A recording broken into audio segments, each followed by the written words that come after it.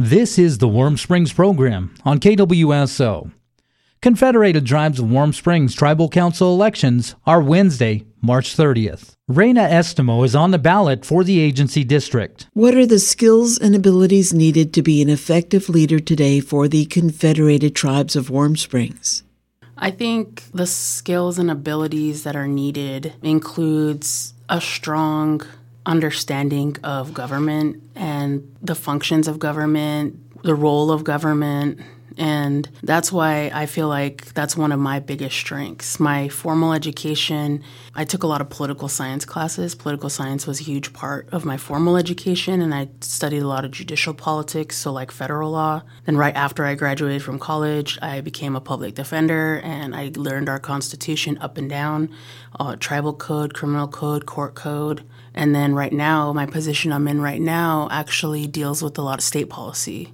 We deal with the state legislator. So I feel like I have a pretty strong all-around background of just understanding functions of government and the roles of government, and I think that's critical. In what areas will you advocate for the tribal membership to increase the quality of life on the reservation? For me, this question is really hard because there's just so many areas where our people are struggling and hurting, but when I really thought about it, I think that mental health is the biggest health threat that we have in our community.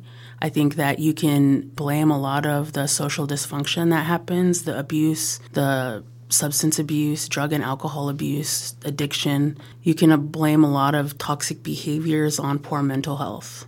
And so for me, I think finding different ways to increase mental health for all ages. And when I thought about this question, you don't have to be an addict to struggle from mental health. We have sober people that also exhibit toxic behavior, and it's just these long-term impacts of historical trauma. And it's really hard. I know for the health programs, it's really hard to get mental health services here. We don't have housing. People don't like to commute to the reservation. We don't have educated people. But I think attacking mental health will improve the quality of life of a lot of people, and at all ages, elders, adults, kids. I think kids are the most important.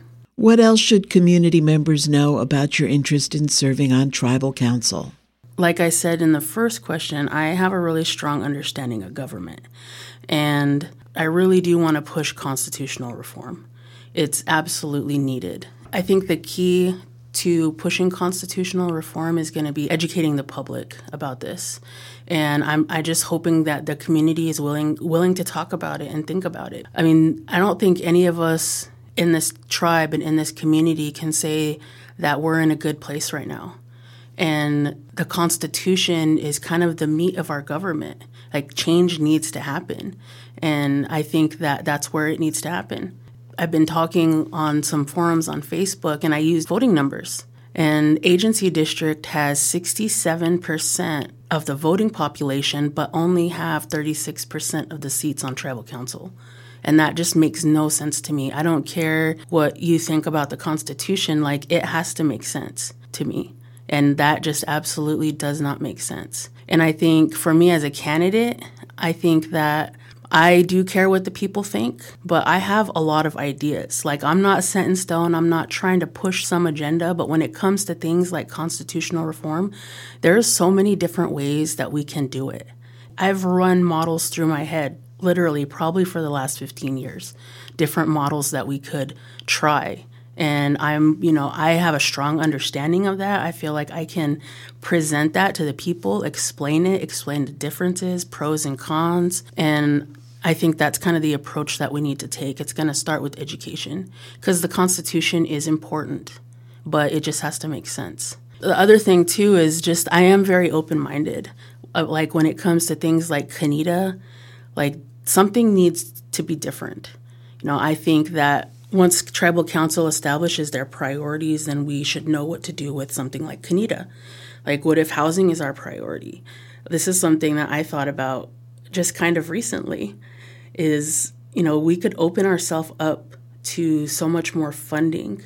And I was just thinking, like, how cool would it be to have Kanita, Oregon, to make Kanita its own little subdivision, its own little town, and something that I've been talking about for probably at least 15 years is a tribal college.